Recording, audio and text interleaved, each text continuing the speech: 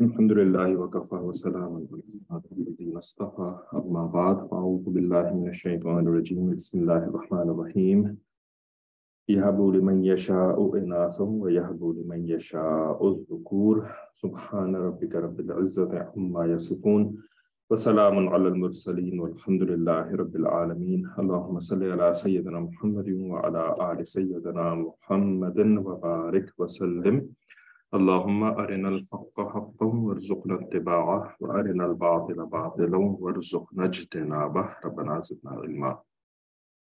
तो इस क्लास में हम अपने हज़रत पीर ज़ुल्फ़िकार अहमद नक्शबंदी दामद बरकातहू की किताब मिसाली औरत में से पढ़ते हैं, और इसमें जो पहला मजमून है वो है मिसाली बेटी, जिसका कि हमने एक सब टाइटल दिया है कि बेटी की शादी खाना आबादी में उसकी माँ का किरदार हिस्सा दो। ठीक है, तो इन्नमल आमालु बिन्नियात से हमारे दीन के अंदर इल्म की इब्तिदा होती है। तो आज भी जो हम इल्म की क्लास शुरू कर रहे हैं तो उसकी इब्तिदा भी अपनी नीयतों की तस्हीह से हमें करनी चाहिए, यानी नीयत सही होनी चाहिए हर काम को करने से पहले। तो इस इल्म को हासिल करने में भी हमारी सही नीयत क्या है कि हम इस इल्म को हासिल करके अपनी गलतियों की इस्लाह करेंगे और आइंदा जो है वो हम यानी अच्छे तरीके से इस इल्म के ऊपर अमल करेंगे, ना ये कि हम इस इल्म को हासिल करके किसी दूसरे के ऊपर तनकीद करेंगे कि वो ऐसा क्यों नहीं करता, वो ऐसा क्यों नहीं करती, और ना जो है वो हम अल्लाह ताला के साथ कोई नाशुक्री वाला मुआमला करेंगे कि मेरे साथ तो ऐसा ना हुआ, जब मैं छोटी थी तो मुझे तो ऐसी तरबियत ना मिली और मेरी माँ ने तो मुझे ये ना दिया, और मुझे तो ये मेरे साथ तो ऐसा हो गया और वैसा हो गया। ये अल्लाह ताला के साथ नाशुक्री, यानी गोया कि ये अल्लाह ताला पर तनकीद कहलाती है। अल्लाह की नाशुक्री का मतलब अल्लाह ताला पर तनकीद करना कि अल्लाह ताला ने सही सही नाउज़ बिल्लाह सुम्मा नाउज़ बिल्लाह काम क्यों ना किया मेरे साथ। ठीक है, और ना अल्लाह के बंदों के ऊपर तनकीद बल्कि अपनी इस्लाह। ठीक है, और अगर कोई वाकई हमारे साथ गलती भी है, यकीनन हुई होंगी बहुत सारी गलतियां हमारे साथ भी जब हम छोटे थे हमारी परवरिश के अंदर, तो उन गलतियों को फिर हमने अपने लिए एक सीखने का सबब समझना है। ठीक है कि जी, जिसको लर्निंग कर्व कहते हैं कि हाँ जी कुछ ऐसा मामला हो गया, मैं उससे सीखूंगा या मैं उससे सीखूंगी ताकि मैं अपनी ज़िंदगी को भी बेहतर बना सकूं और दूसरों की भी इसके अंदर मदद कर सकूं। ठीक है, तो ये कुछ नियतें होती हैं जो कि हमें हर काम से पहले बनानी चाहिए। इसके साथ जो है हम कंटिन्यू करते हैं पढ़ना। इस किताब में से हम आखिरी चीज जो पढ़ रहे थे वो सच्चाई और दयानतदारी। ठीक है, कि बच्चे की जिम्मेदारी ये होती है कि ऑलवेज टेल द ट्रूथ, हमेशा सच बोलें। और इसके ऊपर हमने काफी तशरीह भी करी थी इसकी कि हमेशा सच बोलने का मतलब ये नहीं होता कि जो दिल में आए वो। अब अनफॉर्चुनेटली इस कैफियत को बयान करने के लिए ना ये लफ्ज इस्तेमाल करना पड़ता है कि जो दिल में आए वो बक दो। ठीक है, ये इसी से सही अंदाजा होता है इस वाली गलती का। ठीक है, तो इस वजह से बकने का लफ्ज है वो बड़ा जरूरी इस्तेमाल करना पड़ जाता है। तो ये चीज नहीं है। ठीक है, सच बोलने का मतलब ये नहीं है, बल्कि सच बोलने का, हमेशा सच बोलने का मतलब ये है कि झूठ नहीं बोलना। झूठ नहीं बोलना, चाहे कुछ भी हो जाए मुझे झूठ नहीं बोलना, चाहे इसके लिए मुझे खामोश रहना पड़ जाए। खामोशी जो है ना ये बेहतर है, बल्कि बेहतर क्या, खामोशी तो निजात है। नबी अलैहिस्सलाम ने फरमाया मन समता नजा, कि जो खामोश रहा वो निजात पा गया। निजात मतलब दुनिया की मुसीबतों से भी निजात पा गया और आखिरत के दिन की मुसीबत से भी वो निजात पा गया। तो खामोश रहना ना ये बहुत बड़ी सिफत है और बड़ी फायदेमंद सिफत है। अनफॉर्चुनेटली शैतान ने हमें जो है ना वो कम्युनिकेशन स्किल्स के ऊपर लगा दिया है। सोशल स्किल्स का एक सो कॉल्ड एक बड़ा खुशनुमा नजर आने वाला लफ्ज हमें दे दिया है कि जी बोलना आना चाहिए। इसको सोशल स्किल्स कहते हैं, इसको कम्युनिकेशन स्किल्स कहते हैं, है ना। ये इस तरह के फूल बूटे लगा करके गंद को जो है ना, गंद को پھول بوٹے لگا کر کے وہ ہمارے سامنے مزین کر کے پیش کرتا ہے نا. نبی علیہ السلام کے اللہ تعالیٰ قرآن مجید میں بھی فرماتے ہیں نا کہ یہ ان کے اعمال کو مزین بنا دیتا ہے، حالانکہ وہ اعمال گندے ہوتے ہیں، گناہ ہوتے ہیں، نجس ہوتے ہیں، شیطان مزین بنا دیتا ہے. تو یہ جو تعلیمی نظام والے ہیں، یہ جو میڈیا والے ہیں، یہ بھی تو شیاطین ہی ہوتے ہیں، یہ بھی تو شیاطین ہی ہوتے ہیں، کیونکہ یہ انسانوں کو گناہ کے اوپر لگا رہے ہوتے ہیں، اور جو گناہ کے اوپر لگانے والی ذات ہوتی ہے وہی شیطان ہوتی ہے، چاہے وہ انسان کی شکل میں کیوں نہ ہو. ٹھیک ہے، تو اس وجہ سے یہ جو سوشل سکلز اور کمیونیکیشن سکلز والا گناہ ہے نا، کہ جس کے اندر جھوٹ بولنا اور دوسروں کو بیوقوف بنانا اور بات بنا دینا اور یہ کر دینا وہ کر دینا، یہ گناہ ہے جس کو شیطان نے مزین بنا دیا. تو خدا کے واسطے نہ خود اس دھوکے میں مبتلا ہوئیں اور نہ اپنی اولاد کو اس دھوکے کے راستے کے اوپر چلائیں کہ اس کو تو بولنا نہیں آتا، اس کو تو جو ہے وہ بات کرنی نہیں آتی، اس کو تو بولنا چاہیے، اس کو تو ہے نا. اب وہ بولنے کے چکر میں جو ہے نا وہ جھوٹ سچ بے موقع بات کرنا، بے محل بات کرنا، ہر چیز بندہ پھر شروع ہو جاتا ہے اس کے اوپر. اور جس کو بولنا نہیں آ رہا ہوتا، اللہ تعالیٰ نے ہر انسان کو صلاحیت بھی نہیں دی ہے کہ وہ بات کر سکے اچھی طریقے سے نا. جس کو بولنا نہیں آ رہا ہوتا، اب وہ ڈپریشن میں مبتلا ہو جاتا ہے، وہ احساس کمتری میں مبتلا ہو جاتا ہے کہ جی میری تو دوستیاں نہیں ہوتی، میں تو کمیونیکیٹ نہیں کر سکتا لوگوں سے یا نہیں کر سکتی لوگوں سے. اب وہ بچی جو ہے وہ ایک عجیب مخمصے کے اندر مبتلا ہوئی بھی ہے، اور اس کو اس مخمصے میں، اس ڈپریشن میں، اس احساس کمتری میں کس نے مبتلا کیا؟ اس کے والدین نے مبتلا کیا. اس کے والدین نے اس کو اس راستے کے، اس ڈپریشن کے راستے کے اوپر ڈالا ہے کہ جنہوں نے کافروں سے اور جاہلوں سے اور شیطانوں سے سن کر کے یہی باتیں جو ہے نا وہ آگے اپنی اولاد کو بولنی شروع کر دیں کہ تمہیں تو بولنا نہیں آتا، تمہیں تو کمیونیکیشن سکلز نہیں ہے، تمہارے اندر تو سوشل سکلز نہیں ہے. بات سمجھ میں آ رہی؟ کسی کو کوئی اعتراض ہو، کسی کو کوئی سوال ہو تو ابھی پوچھ لیا کریں. ٹھیک ہے، تو سچ بولنا، جھوٹ مت بولنا، خاموشی اختیار کرنا. ٹھیک ہے، بچے کو ماں باپ کے ساتھ دیانتدار ہونا چاہیے اور ہمیشہ ماں باپ کے سامنے رکھنا چاہیے.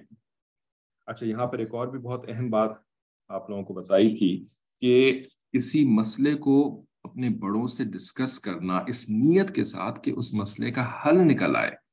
ٹھیک ہے نا، یہ خیر خواہی کہلاتی ہے. اپنی ذات کے ساتھ خیر خواہی کہ میں کسی پرابلم میں مبتلا ہوں، اس پرابلم کو سالو کروں گی تو پھر میرے لیے بہتر ہوگا. یہ اپنی ذات کے ساتھ خیر خواہی کہلاتی ہے. اسی طریقے سے کسی دوسرے کے ساتھ آپ نے پرابلم دیکھی تو اس پرابلم کو اس نیت سے اپنے بڑوں سے، اہل مشورہ جو لوگ ہوتے ہیں، ٹھیک ہے نا، جن کے پاس اللہ تعالیٰ نے تجربہ اور مشاہدہ اور سمجھ دی ہوتی ہے، علم دیا ہوتا ہے، تو ان کے ساتھ ڈسکس کرنا تاکہ پرابلم سالو ہو جائے اس بندے کی، یہ بھی خیر خواہی کہلاتی ہے. ٹھیک ہے نا. غیبت ایک الگ چیز ہے جو کہ گناہ کبیرہ ہے، جو کہ زنا سے بھی زیادہ شدید گناہ ہے. الغیبت اشد من الزنا، ہے نا، اتنا گندا گناہ ہے وہ غیبت والا. یہ غیبت اور خیر خواہی یہ دو الگ الگ چیزیں ہیں. ٹھیک ہے نا.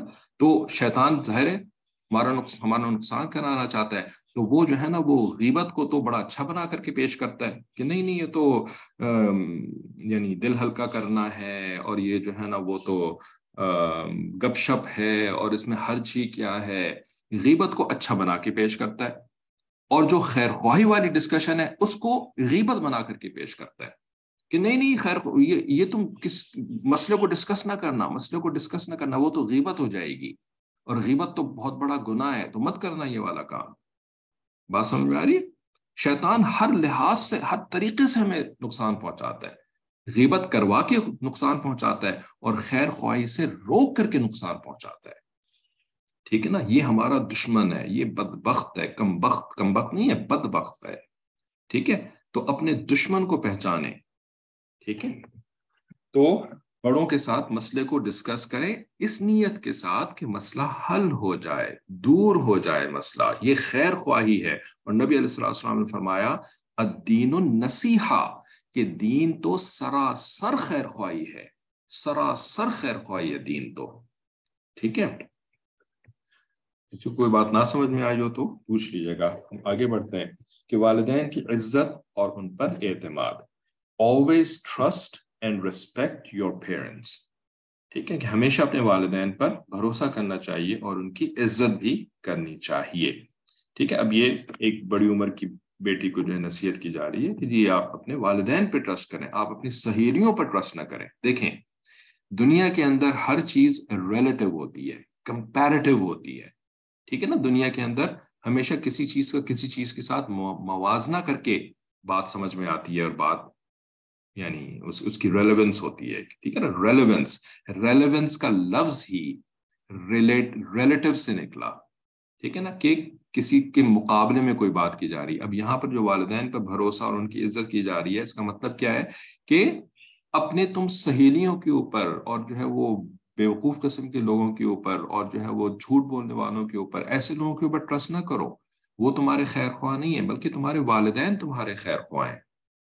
اب اس کا مطلب یہ نہیں ہے کہ نبی علیہ الصلوۃ والسلام کے مقابلے میں تم اپنے والدین کے اوپر زیادہ بھروسہ کرو. اس کا مطلب یہ ہرگز نہیں ہے کہ نبی علیہ السلام کی باتوں کے مقابلے میں تم والدین کی باتوں کے اوپر زیادہ بھروسہ کرو. یہ مطلب نہیں ہے اس کا.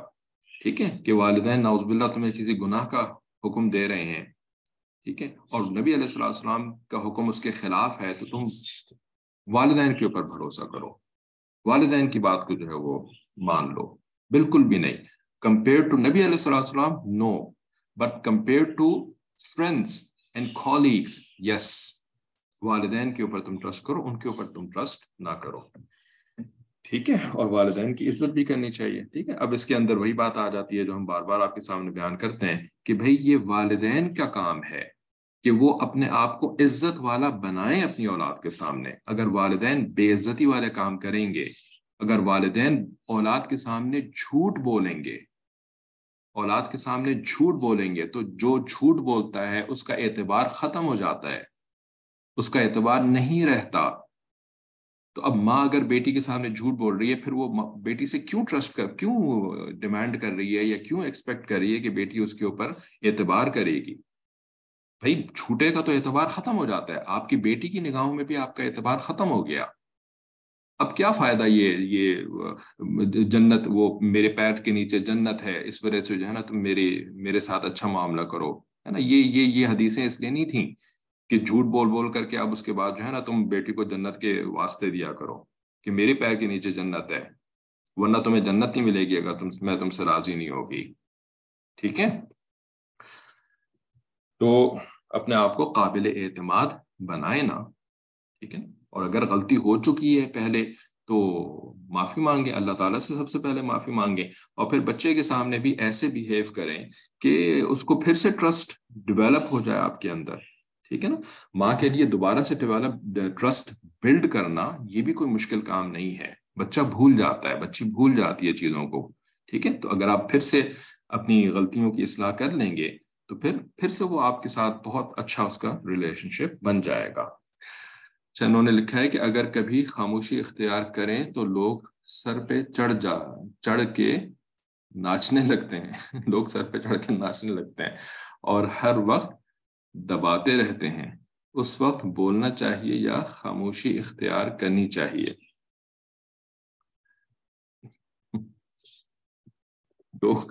لوگ دباتے ہیں، لوگ سر کے اوپر چڑھ کے آپ کے یعنی آپ کے لیے بہت مشکل کریٹ کر دیتے ہیں، تو اس وقت بولنا چاہیے، اس وقت بھی خاموشی اختیار کرنی چاہیے.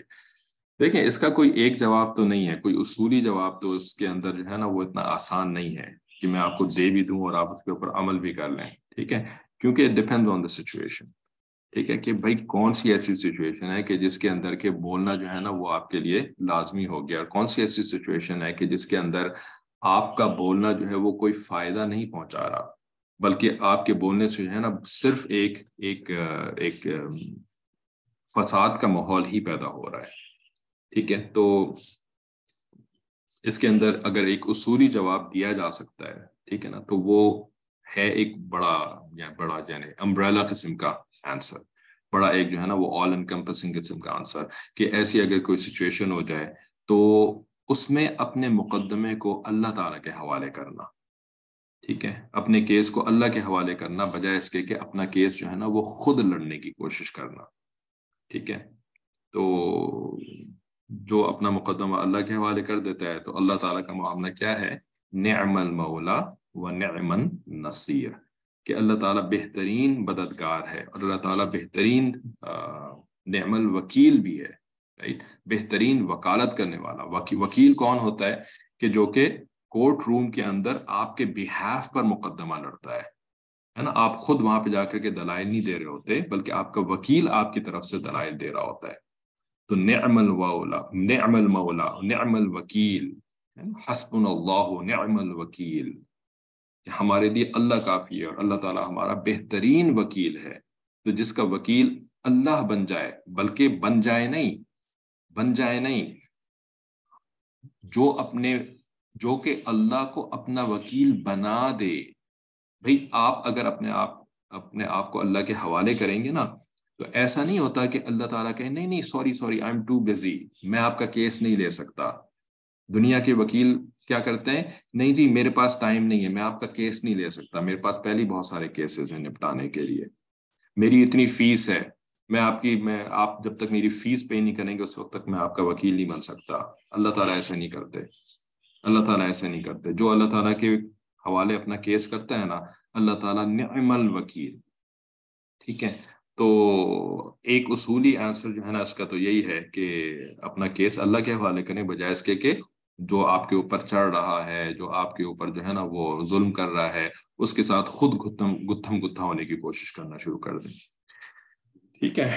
لیکن ظاہر ہے کہ کچھ ایسے کیسز ہوتے ہیں کہ جس کے اندر کے کچھ حقیقت بیان کر دینا بھی ضروری ہوتا ہے، اس وقت جو ہے وہ خاموش رہنا جو ہے وہ یعنی سچویشن کے مطابق زیادہ بہتر معاملہ نہیں ہوتا۔ لیکن ایسے کیسز جو ہے نا پھر وہ تھوڑا سا عقل، تھوڑی سی سمجھ، تھوڑے سے شعور کے ساتھ جو ہے وہ انسان پھر فیصلہ کر سکتا ہے کہ اچھا یہ والا کیس، یہ والا معاملہ کیسا ہے۔ ہم پیورلی جذبات اورینٹڈ ہوتے ہیں، پیورلی جو ہے نا وہ ہمارے اندر غصہ جو ہے وہ بہت زیادہ جو ہے وہ آؤٹ آف کنٹرول ہوتا ہے۔ تو اب اس جذباتی کیفیت کے ساتھ جو ہے نا پھر ہم وہ نہیں کر پاتے فیصلہ کہ کہاں پر جو ہے نا مجھے خاموش رہنا تھا اور کہاں پر جو ہے مجھے بولنا تھا۔ تو احتیاط تو اسی کے اندر ہے کہ اپنا معاملہ جو ہے نا وہ اللہ کے سپرد کریں ایسی سچویشن میں، ٹھیک ہے۔ احتیاط اسی کے اندر ہے، ورنہ پھر معاملہ خراب ہی کریں گے ہم، کیونکہ ہمارے اپنے جذبات کے اوپر ہمارا قابو نہیں ہوتا نا۔ بہرحال آگے چلتے ہیں کہ ہمارے والدین ہماری پہلی ترجیح۔ اس چیز کو پیچھے سارے نے کہہ دیے نا بہت ساری چیزیں، ان کو تھوڑا سا کہیں نوٹ کر لیں، کیونکہ ایک دفعہ ہو گئی ہوتی بات اور پھر اس کے بعد ہمارے ذہن سے نکل جاتی ہے، لیکن یہ چیزیں بڑی اہم ہیں، ان کو ہم بھول نہیں جائیں، ٹھیک ہے۔ آگے چلتے ہیں کہ ہمارے والدین ہماری پہلی ترجیح۔ Prioritize your parents over other tasks، ٹھیک ہے، اپنے ماں باپ کو باقی کاموں کے اوپر ترجیح دینی چاہیے۔ تو فرماتے ہیں کہ اگر بچی کسی وجہ سے پریشان ہے تو اس کو چاہیے کہ وہ اپنی حالت اپنے ماں باپ کو بتائے، اور جب اس کی حالت ٹھیک ہو جاتی ہے تو وہ ماں باپ کو بتا دے کہ اب میں ٹھیک ہوں، ٹھیک ہے۔ تو آگے اور بھی آ رہا ہے کہ کمیونیکیشن جو ہے وہ اپنے ماں باپ کے ساتھ جو ہے وہ اوپن رکھنی چاہیے، اچھی رکھنی چاہیے۔ تو جب کوئی پرابلم ہے، پریشان ہے، ڈپریس ہے کسی وجہ سے، تو وہ بھی اپنے ماں باپ کے ساتھ شیئر کرے، ٹھیک ہے۔ اور جب اس کی وہ پرابلم ریزالو ہو جائے تو بھی وہ اپنے ماں باپ کو بتا دے، ٹھیک ہے۔ تو دوسری چیزوں کے اوپر جو ہے وہ اپنی ماں باپ کو ترجیح دینی چاہیے۔ اب یہاں پر بھی وہی کمپیئر والا معاملہ آ جاتا ہے، ریلیٹیو بات آ جاتی ہے کہ یہاں پہ اپنے دوسرے یعنی جو دنیاوی کام کاج ہیں ان کے اوپر جو ہے ماں باپ کو ترجیح دینی چاہیے، ٹھیک ہے، ان کے مقابلے میں بات ہو رہی ہے۔ اگلا ہے تحفے تحائف دینا، کہ نوجوان بچی کو چاہیے کہ جیسے ماں باپ بیٹی کے لیے تحائف لاتے ہیں، اسی طرح بچے چھوٹے چھوٹے تحفے اپنے ماں باپ اور اپنی بہنوں وغیرہ کو دے۔ اس سے محبت کا اظہار ہوتا ہے اور محبت کا رشتہ مضبوط ہوتا ہے، ٹھیک ہے۔ اب یہ چیز بھی ماں کو اپنی بیٹی کو سکھانا ہوتا ہے، اور ماں ہی ایون بیٹوں کو بھی یہ چیز بچپن سے اگر سکھائے نا، تب بڑے ہو کر کے پھر وہ اس کو ریسیپروکیٹ کرتے ہیں، ٹھیک ہے۔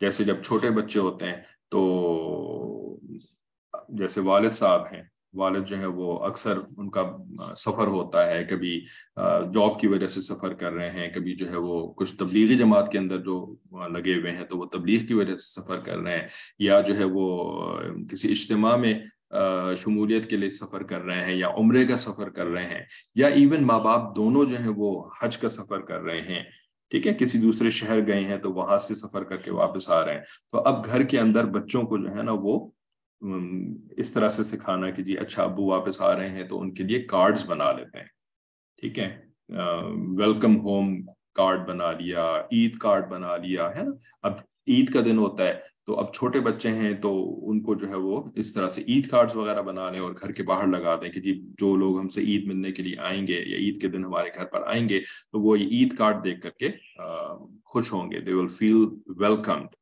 ٹھیک ہے۔ تو اس طرح سے جب بچوں کو شروع میں سکھایا جا رہا ہوتا ہے نا تحفے دینا، یہ کارڈ جو ہیں یہ کیا ہے، یہ تحفہ ہی ہے نا، تو پھر تھوڑا سا اور بڑے ہوں گے تو پھر اس سے زیادہ بہتر تحفہ دے سکتے ہیں، ٹھیک ہے نا۔ کبھی جو ہے وہ جائیں گے آپ کے ساتھ جو ہے وہ شاپنگ کے لیے جا رہے ہیں تو وہ آپ سے کہیں گے امی میں یہ گفٹ خریدنا چاہتا ہوں یا گفٹ خریدنا چاہتی ہوں، ٹھیک ہے، تو پھر وہ آپ ان سے پوچھ لیں تو وہ کہیں گے میں یہ گفٹ جو ہے نا وہ ابو کو دینا چاہتی ہوں یا میں آپ کو دینا چاہتی ہوں، یا آپ کو ہو سکتا ہے وہ نہ بھی بتائیں، ٹھیک ہے، بس کوئی گفٹ چھوٹا موٹا سا وہ خرید لیں گے اور پھر کسی موقع کے اوپر وہ آپ کو وہ گفٹ دے دیں گے، ٹھیک ہے۔ تو اس طریقے سے بچوں کو جب ہم شروع سے سکھاتے ہیں تو پھر بڑے ہونے کے بعد پھر ان کو اس چیز کا خیال ہوتا ہے کہ اچھا گفٹ بھی دینا چاہیے، ورنہ ہمارے یہاں چونکہ اس طرح کی باتیں نہیں ہوا کرتی ہیں، انفارچونیٹلی بہت سارے گھروں کے اندر ان چیزوں کو بالکل ہی کوئی اہمیت نہیں دی گئی ہے، تو اس وجہ سے ایک دوسرے کو تحفے تحائف دینے کا کانسیپٹ بالکل ختم ہو گیا ہے، بالکل خیال ہی نہیں آتا کسی کے لیے تحفہ لے کر کے آنے کا نا۔ اب وہی بیویاں جو ہیں وہ روتی رہتی ہیں کہ جی ہمارے شوہر نے تو ساری زندگی ہمیں ایک چیز بھی تحفے میں لا کر کے نہیں دی،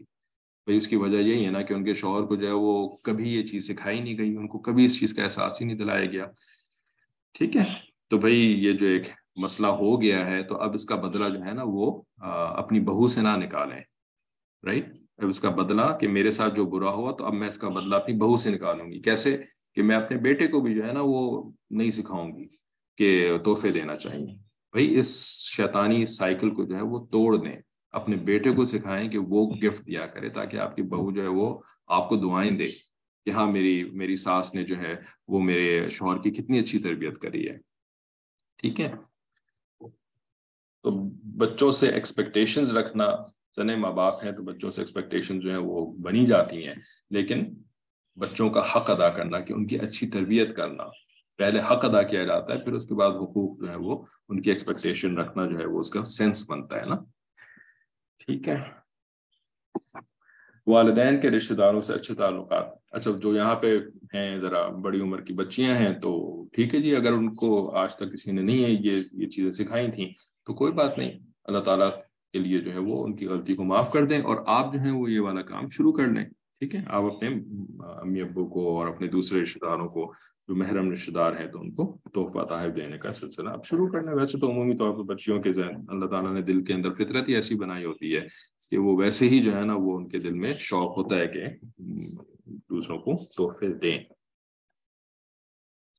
ہمارے دین میں تو باقاعدہ یہ یعنی حدیث مبارک ہے نبی علیہ السلام کی کہ تحفے تحائف دیا کرو کہ اس سے محبت بڑھتی ہے، احابو تحابو، بہت بنی حدیث ہے، او کما قال صلی اللہ علیہ وسلم۔ والدین کے رشتہ داروں سے اچھے تعلقات، نوجوان بیٹی کو چاہیے کہ اپنے دادا دادی اور نانا نانی کو فون کرتی رہے، اس سے بھی اس کے اپنے ماں باپ زیادہ خوش ہوتے ہیں، ٹھیک ہے۔ سہیلیوں کو کے مقابلے میں وہ اگر اس نے فون کرنا ہی ہے، فون اس کے ماں باپ نے اس کو دیا ہوا ہے اور وہ فون یوز کرتی ہے، تو جو ایسے بڑے رشتہ دار ہیں اگر ان سے آپ دور رہتی ہیں، دادا دادی نانا نانی کے ساتھ نہیں رہتے ہیں، تو ان کو جو ہے وہ فون کرنا، یعنی ان کے جو یہ رشتہ دار ہیں تو ان کے ساتھ تعلق بنانے سے ان کا دل بھی خوش ہوتا ہے، ٹھیک ہے۔ لمبی لمبی باتیں جو ہیں وہ اپنے سہیلیوں کے ساتھ کر رہی ہیں، اپنے کولیگس کے ساتھ کر رہی ہیں، ٹھیک ہے، تو وہ اچھی چیز نہیں ہے، اس کے اندر آپ کی زندگی برباد بھی ہو رہی ہے اور نقصان کر رہے ہیں اپنا بھی اور دوسروں کا بھی۔ اس کے بجائے جو ہے وہ اس کمیونیکیشن چینل کو جو کہ اللہ تعالیٰ نے اگر آپ کو دیا ہوا ہے فون، ٹھیک ہے، تو اس کو جو ہے وہ رشتہ داریاں نبھانے کے اندر استعمال کریں، اس سے فائدہ ہوگا۔ اور ظاہر ہے یہاں پر یعنی it goes without saying, اور یعنی obviously 100% یہ assumption یہی ہے کہ غیر محرم مردوں سے لڑکوں سے بات چیت کا تو کوئی تصور ہی نہیں نا، وہ تو حرام، 100% حرام نا.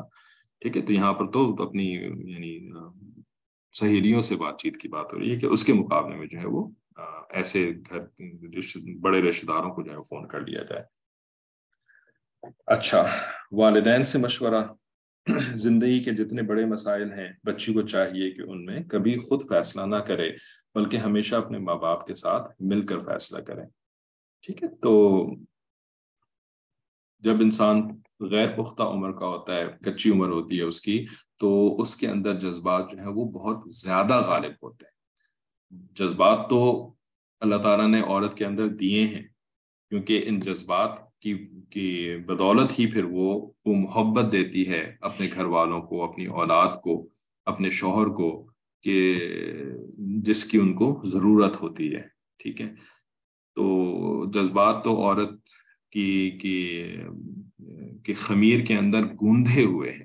ٹھیک ہے نا، یعنی جیسے کہ آپ آٹا گوندتی ہیں تو آٹے کے اندر نمک ڈال دیتی ہیں نا، تو نمک اور آٹا جو ہے وہ مکس ہو جاتے ہیں، وہ پانی آٹے کے اندر جذب ہو جاتا ہے. اسی طریقے سے عورت کی شخصیت کے اندر جذبات جو ہے نا وہ جذب ہوئے ہوئے ہیں، وہ تو اس کا حصہ ہیں. ٹھیک ہے، لیکن یہ جذبات جو ہوتے ہیں وہ باہر کے حالات کے ساتھ ساتھ جو ہے نا پھر یہ تھوڑا سا انڈر کنٹرول بھی آنے شروع ہو جاتے ہیں. ٹھیک ہے، جیسے کہ آٹے کے اندر پانی ہے، تو اب پانی جو ہے وہ اگر آپ گیلے ایٹماسفیئر کے اندر رکھیں گے جہاں پہ بہت زیادہ نمی ہے تو وہ پانی جو ہے وہ خشک نہیں ہوگا. ٹھیک ہے، لیکن اگر یہ ایٹماسفیئر جو ہے وہ ڈرائی ہو جائے گا تو پھر وہ پانی جو ہے وہ خشک ہو جائے گا. لیکن گوندا تو تھا نا پانی کو آٹے کے ساتھ، لیکن اب وہ خشک ہو گیا ہے. تو اسی طریقے سے جذبات جو ہوتے ہیں نا وہ انسان کے عمر زیادہ بڑھنے کے ساتھ اور جیسے اس کے حالات اس کے ساتھ پیش آتے ہیں تو یہ جذبات تھوڑے قابو میں آ جاتے ہیں. لیکن کم عمر کے اندر یہ جذبات جو ہوتی ہیں نا وہ قابو میں نہیں آتے بلکہ بہت زیادہ ہوتے ہیں. ٹھیک ہے، اور ایون لڑکوں کے ساتھ بھی ایسے ہی ہوتا ہے، نوجوانوں کے جذبات جو ہوتے ہیں وہ بوڑھوں کے مقابلے میں زیادہ فائرڈ اپ ہوتے ہیں. تو یہ جذبات جو ہیں پھر صحیح فیصلہ کرنے کے راستے میں رکاوٹ بن جاتے ہیں. ٹھیک ہے نا، اور جو نیگیٹو فورسز ہوتی ہیں جن میں سب سے بڑی نیگیٹو فورس ہمارے اوپر جو ہر وقت کی لگی ہوئی ہے وہ شیطان ہے، جن شیاطین جو ہوتے ہیں. اور پھر اس کے بعد جو نیگیٹو فورسز اور ہوتے ہیں وہ ہمارے ماحول کے ایسے لوگ ہوتے ہیں جو کہ گناہ کی طرف، برائی کی طرف بلانے والے لوگ ہوتے ہیں. یہ بھی انسانی شیاطین ہوتے ہیں. تو یہ جو ہے نا وہ جذباتی انسان کے فیصلوں کو متاثر کرتے ہیں. ٹھیک ہے، تو اس وجہ سے نا جو ہمارے خیر خواہ ماں باپ ہوتے ہیں تو ان کے ساتھ مل کر کے فیصلہ کرنا، خود سے اکیلے فیصلہ کرنے کا جو زوم ہوتا ہے یہ اس میں مبتلا نہ ہونا. تو یہ ایک نصیحت ہے. اب اس نصیحت کے اوپر جو عمل کرتا ہے تو اس کے لیے آسانی ہو جاتی ہے، اور جو اس نصیحت کو پرے رکھ دیتا ہے اور me myself and I اور اپنا خود اعتمادی اور اپنا خود انحصاری وغیرہ دھوکے کے اندر مبتلا ہو جاتا ہے تو وہ اپنا نقصان کر لیتا ہے. ٹھیک ہے، یہ جو تعلیمی نظام ہے نا، شیاطین کا بنایا ہوا تعلیمی نظام، ٹھیک ہے، تو یہ تعلیمی نظام بھی ان چیزوں کو پش کرتا ہے ہمارے اندر. سیلف ریلائنس، ٹھیک ہے نا، کسی کے اوپر ڈپینڈنس نہیں بلکہ انڈیپینڈنس. ٹھیک ہے، جیسے الحمدللہ ثم الحمدللہ یہ جو کلاس ہے، جو مثالی عورت کی کلاس، مثالی بیٹی والی جو آپ کلاس لے رہی ہیں، یہ ایک تعلیمی نظام ہے. ٹھیک ہے نا، ہمارے حضرت کے جو بیانات ہیں یہ ایک تعلیمی نظام ہے. یہ تعلیمی ہے نا جو کہ بیانات کی شکل میں دی جا رہی ہوتی ہے. کتاب پڑھ کر کے جو ہمارے سامنے ایکسپلین کر رہے ہیں یہ کیا ہے؟ یہ تعلیم ہے نا. ٹھیک ہے، تو اس تعلیمی نظام کے اندر آپ کو کیا بتایا جا رہا ہے کہ بڑوں کے اوپر اعتماد کرنا سکھایا جا رہا ہے نا. بے شک آپ نے آج تک زندگی میں شاید نہ سیکھا ہو سکتا ہے بہت سارے لوگوں نے نہ سیکھا ہو، لیکن ہم آپ کو سکھا رہے ہیں. ہمارے حضرت ہمیں سکھا رہے ہیں بالکل اسی طریقے سے جو شیاطین کا بنایا ہوا تعلیمی نظام ہے.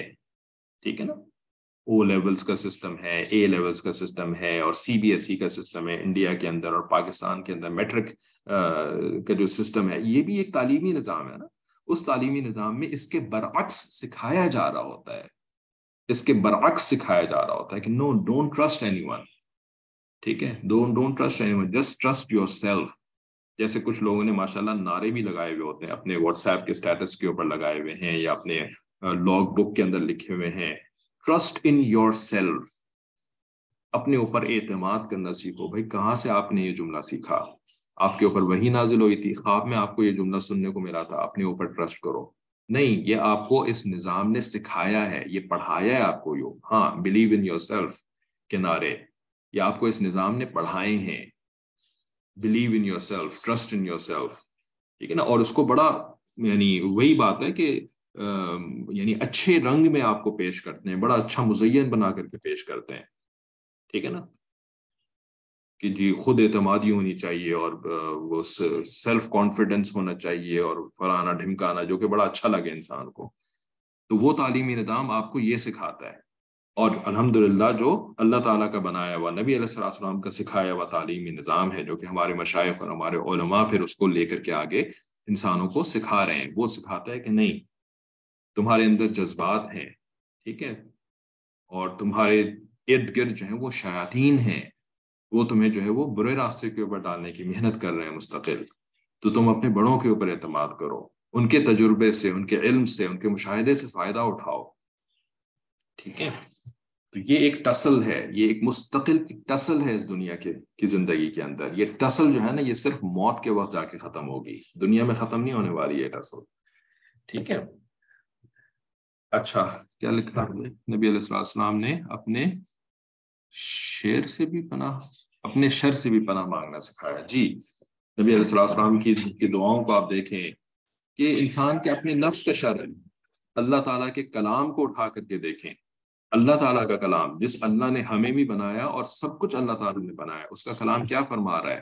ان النفس لامارۃ بالسوء، بے شک انسان کا جو نفس ہوتا ہے نا، وہ تو گناہ کی طرف بلاتا ہے۔ یعنی یہ جو سب سے بڑا شر ہے وہ تو ہمارے اپنے اندر موجود ہے، یہ اللہ کا کلام بتا رہا ہے، اور اللہ کے نبی کیا بتا رہے ہیں کہ اپنے شر سے، اپنے نفس کے شر سے پناہ مانگو، ٹھیک ہے نا؟ اور یہ جو تعلیمی نظام ہے یہ کیا بتاتے ہیں؟ No, believe in yourself. What do you mean believe in your نفس؟ بلیو ان شیطان اینڈ یور نفس؟ یہ آپ کو یہ والا تعلیمی نظام بتا رہا ہے۔ تو اب ہماری چوائس ہے نا کہ ہم کس تعلیمی نظام کو اڈاپٹ کرتے ہیں، کس تعلیمی نظام کی طرف توجہ دیتے ہیں اور اس کی بات مانتے ہیں، اللہ کا بنایا ہوا تعلیمی نظام یا شیطان کا بنایا ہوا تعلیمی نظام، ٹھیک ہے؟ چلیں آگے پڑھتے ہیں کہ اچھی یادوں کا تذکرہ، کہ پھر جوان بیٹی کو چاہیے، یعنی جو بیٹی جوان ہو چکی، بڑی ہو چکی، ٹھیک ہے، کہ اپنے بچپن کی باتیں اور بچپن کی یادیں وقتاً فوقتاً بیان کرتی رہے۔ ماں باپ ایسی یادوں کو سن کر خوش ہوتے ہیں، ٹھیک ہے نا؟ یعنی جب بچی اپنے گھر کی ہو گئی ہے، اس کے اپنے بچے ہیں، وہ بزی ہو گئی ہے اپنے بچوں کے اندر، ہے نا، اپنی ذمہ داریوں کے اندر، تو اب اس کے ماں باپ جو ہے وہ ایک بڑھاپے کی ایج میں داخل ہو چکے ہیں، ہے نا، لیٹر 50s یا 60s کے اندر وہ داخل ہو چکے ہیں۔ تو اب جو ہے نا ان کے لیے یہ باتیں جو ہے وہ ایک اچھی یادیں بن گئی ہیں۔ تو بچی جو ہے وہ اپنے بچپن کی اچھی یادیں ان کے سامنے بیان کرے گی تو ان کے دل کو خوشی ملے گی، ٹھیک ہے؟ گھرداری کے اصول، she should learn housekeeping from her mother، اس کو چاہیے کہ وہ اپنی ماں سے گھرداری کی باتیں سیکھیں۔ انسان کو کام خود بخود نہیں آتا، کوئی سکھاتا ہے تو پھر کام کرنا آتا ہے۔ اسی طرح جو اچھے کھانے پکانے کا ہنر ہے وہ بھی اپنی امی سے سیکھے، ٹھیک ہے؟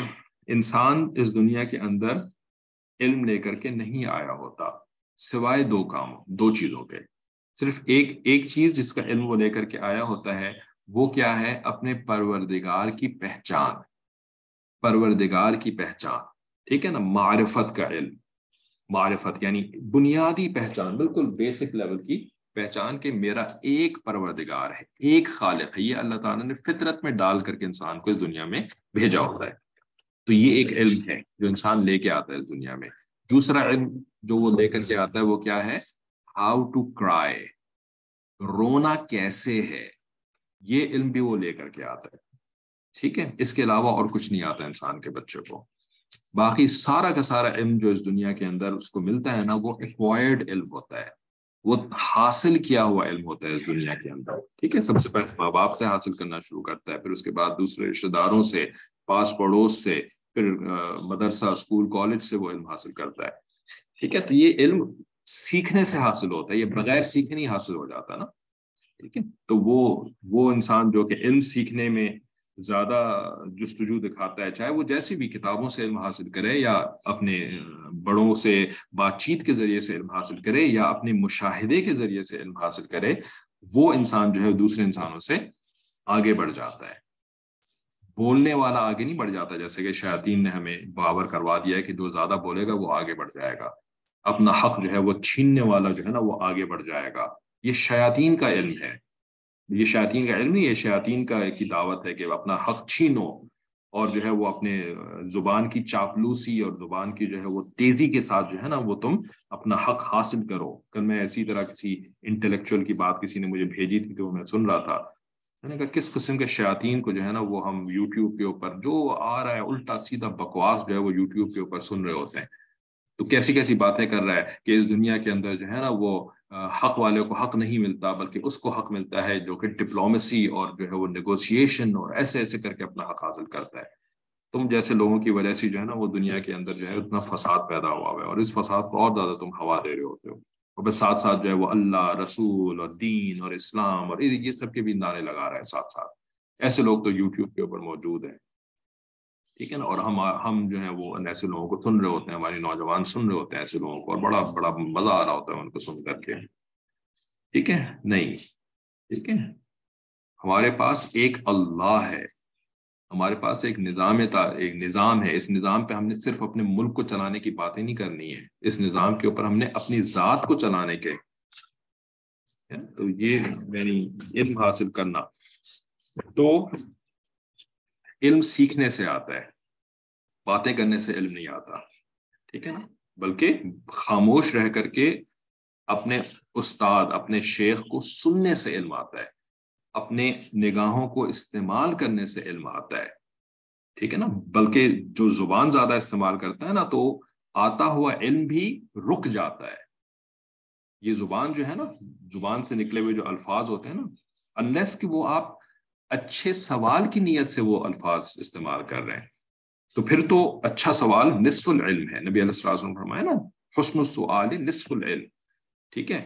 لیکن اگر بڑبڑ کرنے کی عادت ہوتی ہے, استاد کی تو سن نہیں رہا, اپنی سنا رہا ہے خالی, تو آنے والا علم بھی جو ہے نا وہ رک جاتا ہے. ٹھیک ہے. تو خاموشی یہاں پر بھی بہت زیادہ اہم ہے اگر علم حاصل کرنا ہے. ٹھیک ہے. اچھا, تو ایک تو ہو گیا کہ بھائی سیکھنا ہوتا ہے, بغیر سیکھے آپ کو نہیں آئے گا, بیٹھے بٹھائے آپ کو یہ چیزیں نہیں آ جائیں گی. اور پھر دوسری بات یہ ہے کہ یہ جو امور خانہ داری ہیں تو ماں باپ سے, بلکہ باپ سے بھی جو ہے وہ کچھ جو باپ کے لیول کی چیزیں ہیں, باپ کے تجربے والی باتیں وہ بھی سیکھیں. لیکن ماں جو ہے وہ اس نے گھر کے اندر کے جو معاملات ہوتے ہیں, اسپیشلی کچن والے جو معاملات ہوتے ہیں, وہ ان سے سیکھیں. اب اگر ماں کو نہیں آتے تو پھر کس سے سیکھیں؟ انفارچونیٹلی ہماری تو یہ جو سارے معاملات ہیں یہ کچھ جنریشنز ہو گئیں, کچھ ایسی نسلیں گزر چکی ہیں کہ جن کے اندر یہ چیزیں جو ہے نا وہ اب یعنی ناپید ہو گئی ہیں. تو اب تو اگر کوئی بچی اس کتاب کو پڑھ کر کے یا اس لیکچر کو سن کر کے کہے کہ اچھا میں اپنی امی سے سیکھوں, تو پتہ چلا امی کو ہی نہیں آتی, پھر کس سے سیکھیں جا کر کے. اسی وجہ سے پھر اللہ ہمارے مشائخ کو جزائے خیر دے کہ انہوں نے ان ٹاپکس کے اوپر بھی باقاعدہ بیانات بھی کیے اور کتابیں بھی لکھی. امور خانہ داری کے اندر حسن انتظام, یہ ہمارے اپنے حضرت کی یہ کتاب ہے, امور خانہ داری میں حسن انتظام. تو بھائی اسی کتاب کو اٹھا کر کے پڑھ لیں. ٹھیک ہے نا. اور پھر اگر بھائی اپنی امی کو نہیں آتی تو کسی کی امی کو تو آتی ہوں گی, ٹھیک ہے, تو کسی اور امی سے, خالہ سے, پھپھی سے, یا کوئی اور جو ہے وہ ایسی جاننے والی ٹرسٹیبل کوئی اگر خاتون ہے تو ان سے پھر سیکھنے کا انتظام کر لیں. ٹھیک ہے. لیکن ان چیزوں کو سیکھنا پڑتا ہے, اور یہ تو ایک ایسا علم ہے کہ جس کے اوپر ہم نے تو باقاعدہ ایک کیمپین ابھی شروع کیا ہے, اللہ کرے ہمیں توفیق ملے کہ ہم باقاعدہ اس کے اوپر کچھ کر بھی سکیں. کیمپین شروع کری ہے کہ عورت کے ساتھ تو سب سے بڑا ظلم یہ ہوا ہے, عورت کے ساتھ تو سب سے بڑا ظلم یہ ہوا ہے کہ جس علم کی اس کو ضرورت تھی وہ علم اس کو نہیں دیا جا رہا. پچھلی کئی جنریشن میں اس کو وہ علم نہیں دیا گیا, بلکہ اس کو جو ہے وہ انجینئرنگ کا علم دیا گیا. رائٹ, الیکٹریکل انجینئرنگ بن گئی عورت, انجینئر بن گئی عورت, اور جو ہے وہ کمپیوٹر سائنٹسٹ بن گئی عورت, اور فلانی عورت جو ہے وہ میڈیکل کی ڈاکٹر بن گئی, اور فلانی عورت جو ہے وہ کوئی اور پروفیشن اس نے سیکھ لیا. جس پروفیشن کے لیے اللہ تعالیٰ نے اس کو نہیں بنایا تھا، اللہ تعالیٰ نے تو اس کی دوسری ذمہ داریاں لگائی تھیں. تو بھائی جو ذمہ داری تھی اس کا علم دینا تھا، بجائے اس کے کہ وہ ذمہ داری جس کو کہ اللہ تعالیٰ نے نہیں لگایا تھا وہ اس کا علم دینا شروع کر دیا. تو یہ تو شیاطین کا منصوبہ تھا جو کہ کامیاب ہو گیا، کیونکہ ہم نے شیاطین کی بات مان لی. مرد کے ذمہ اللہ تعالیٰ نے کمانے کا علم کی ذمہ داری لگائی تھی، تو اس کے لیے پروفیشنل علم کی ضرورت تھی. ٹھیک ہے نا، وہ اٹھا کر کے جو ہے وہ عورت کو دینا شروع کر دیا. ٹھیک ہے، تو بھائی یہ بھی نہیں بلکہ یہی تو علم ہے عورت کے لیے. تو اس علم کو پھر حاصل کرنے کا انتظام بھی تو پھر ہونا چاہیے نا. مردوں کے لیے اتنا انتظام ہے نا، اتنا جو ہے وہ سالوں سالوں ان کو جو ہے وہ ڈگری اور یہ، پھر اس کے بعد ان کو آن جاب ٹریننگ ملتی ہے، اور پھر نہ جانے اور کیا کیا ہوتا ہے، پھر وہ اچھا کما کر کے لے کر کے آتے ہیں. تو بھئی الحمدللہ اللہ تعالیٰ کی نعمت ہوتی ہے جو کہ گھر آ رہی ہو رہی ہوتی ہے، کیونکہ مرد نے جو ہے وہ علم حاصل کیا، اس کے بعد جو ہے وہ اس نے کمایا. عورت نے کون سا علم حاصل کیا کہ جس سے کہ وہ اپنی اولاد کی پرورش کرے؟ بالکل ایک دم یعنی بال نوچ رہی ہوتی ہے وہ، کیا کروں میں اپنی اولاد کے ساتھ، ہے نا. پھر ظاہر ہے اس کو کچھ سمجھ میں نہیں آ رہا تو کیا کروں، تو پھر وہ جو ہے وہ یا تو ٹی وی کے حوالے کرتی ہے یا ٹیب کے حوالے کرتی ہے اپنی اولاد کو. ٹھیک ہے نا، یا جو ہے وہ بس جیسا جو چاہے کرو، یا جو ہے وہ مارنا پیٹنا شروع کر دیتی ہے، ڈانٹنا ڈپٹنا شروع کر دیتی ہے، اور اولاد جو ہوتی ہے بالکل وحشی جانوروں کی طریقے سے پل کر کے جوان ہو رہی ہوتی ہے نا. تو عورت کے ساتھ ظلم ہوا ہے، یقیناً عورت کے ساتھ ظلم ہوا ہے، لیکن یہ ظلم جو ہے نا وہ ہمارے دین والوں نے نہیں کیا ہے، یہ دنیا والوں نے کیا ہے، جن کی دم کے پیچھے ہم بھاگے چلے جا رہے تھے نا. تو ظاہر ہے اب انہوں نے ظلم ہی کرنا ہے نا. ٹھیک ہے، سہیلیوں کا والدین سے تعارف. تو یہ ٹاپک جو ہے وہ اگلی دفعہ پڑھ لیں، کیونکہ ٹائم ایگزیکٹلی ابھی پورا ہو گیا ہے. ٹھیک ہے، کسی کو کوئی اگر سوال ہے یا کوئی کامنٹ ہے، اعتراض ہے، تو یہی کلاس میں ہی کرنے بجائے اس کے کہ مجھے بعد میں کہیں گے نہیں آپ ایسے کیسے کہہ سکتے ہیں اور یہ نہیں اور وہ نہیں. کلاس کے اندر ہی کرنے تو زیادہ بہتر ہے، بعد میں ہو سکتا ہے میں جواب نہ بھی دے سکوں آپ کو. بچے اگر فون پر بات کرنے سے جھجک محسوس کرتے ہوں بلکہ اپنے والدین کے ذریعے اپنی بات یا سلام ان رشتہ داروں تک پہنچا دیں، ایسا کرنا مناسب ہے. فون پر بات کرنے سے جھجک محسوس کرتے ہوں یعنی جو بڑے رشتہ دار ہیں، گھر کے دوسرے افراد ہیں، تو اپنے بڑوں کے ذریعے سے سلام اپنے رشتہ داروں تک پہنچا دیں، ایسا کرنا مناسب ہے. دیکھیں جھجک جو ہے نا وہ ایک اچھی چیز ہے، خصوصاً بچیوں کے اندر. ٹھیک ہے، لیکن یہ والے جو رشتہ دار ہیں نا، جیسے کہ دادا دادی اور نانا نانی، ٹھیک ہے، تو ان کے ساتھ جھجک، اور ماموں، ٹھیک ہے، چچا، جو یعنی محرم رشتہ دار بھی ہیں اور بڑے بھی ہیں، تو ان کے ساتھ جو ہے نا وہ جھجک کی پھر وجہ ہوتی ہے نا.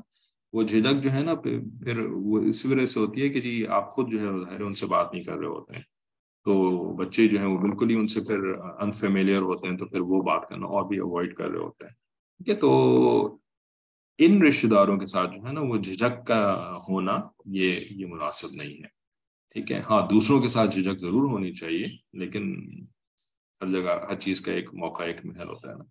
تو لیکن یہ جھجک جو ہے نا پھر وہ خالی بول بول کر کے اور ڈانٹ ڈانٹ کر کے یہ جھجک ختم نہیں کرنی ہوتی. ہمارے یہاں تھا نا، وہ اگر سلام نہیں کر رہی تو زبردستی اسے سلام کروا رہے ہیں، اور زور بول بول کر کے، اور بچے کو جو ہے نا وہ پش کر رہے ہیں.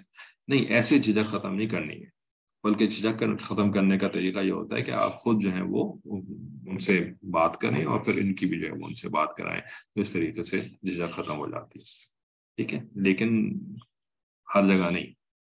ٹھیک ہے، کوئی اور سوال؟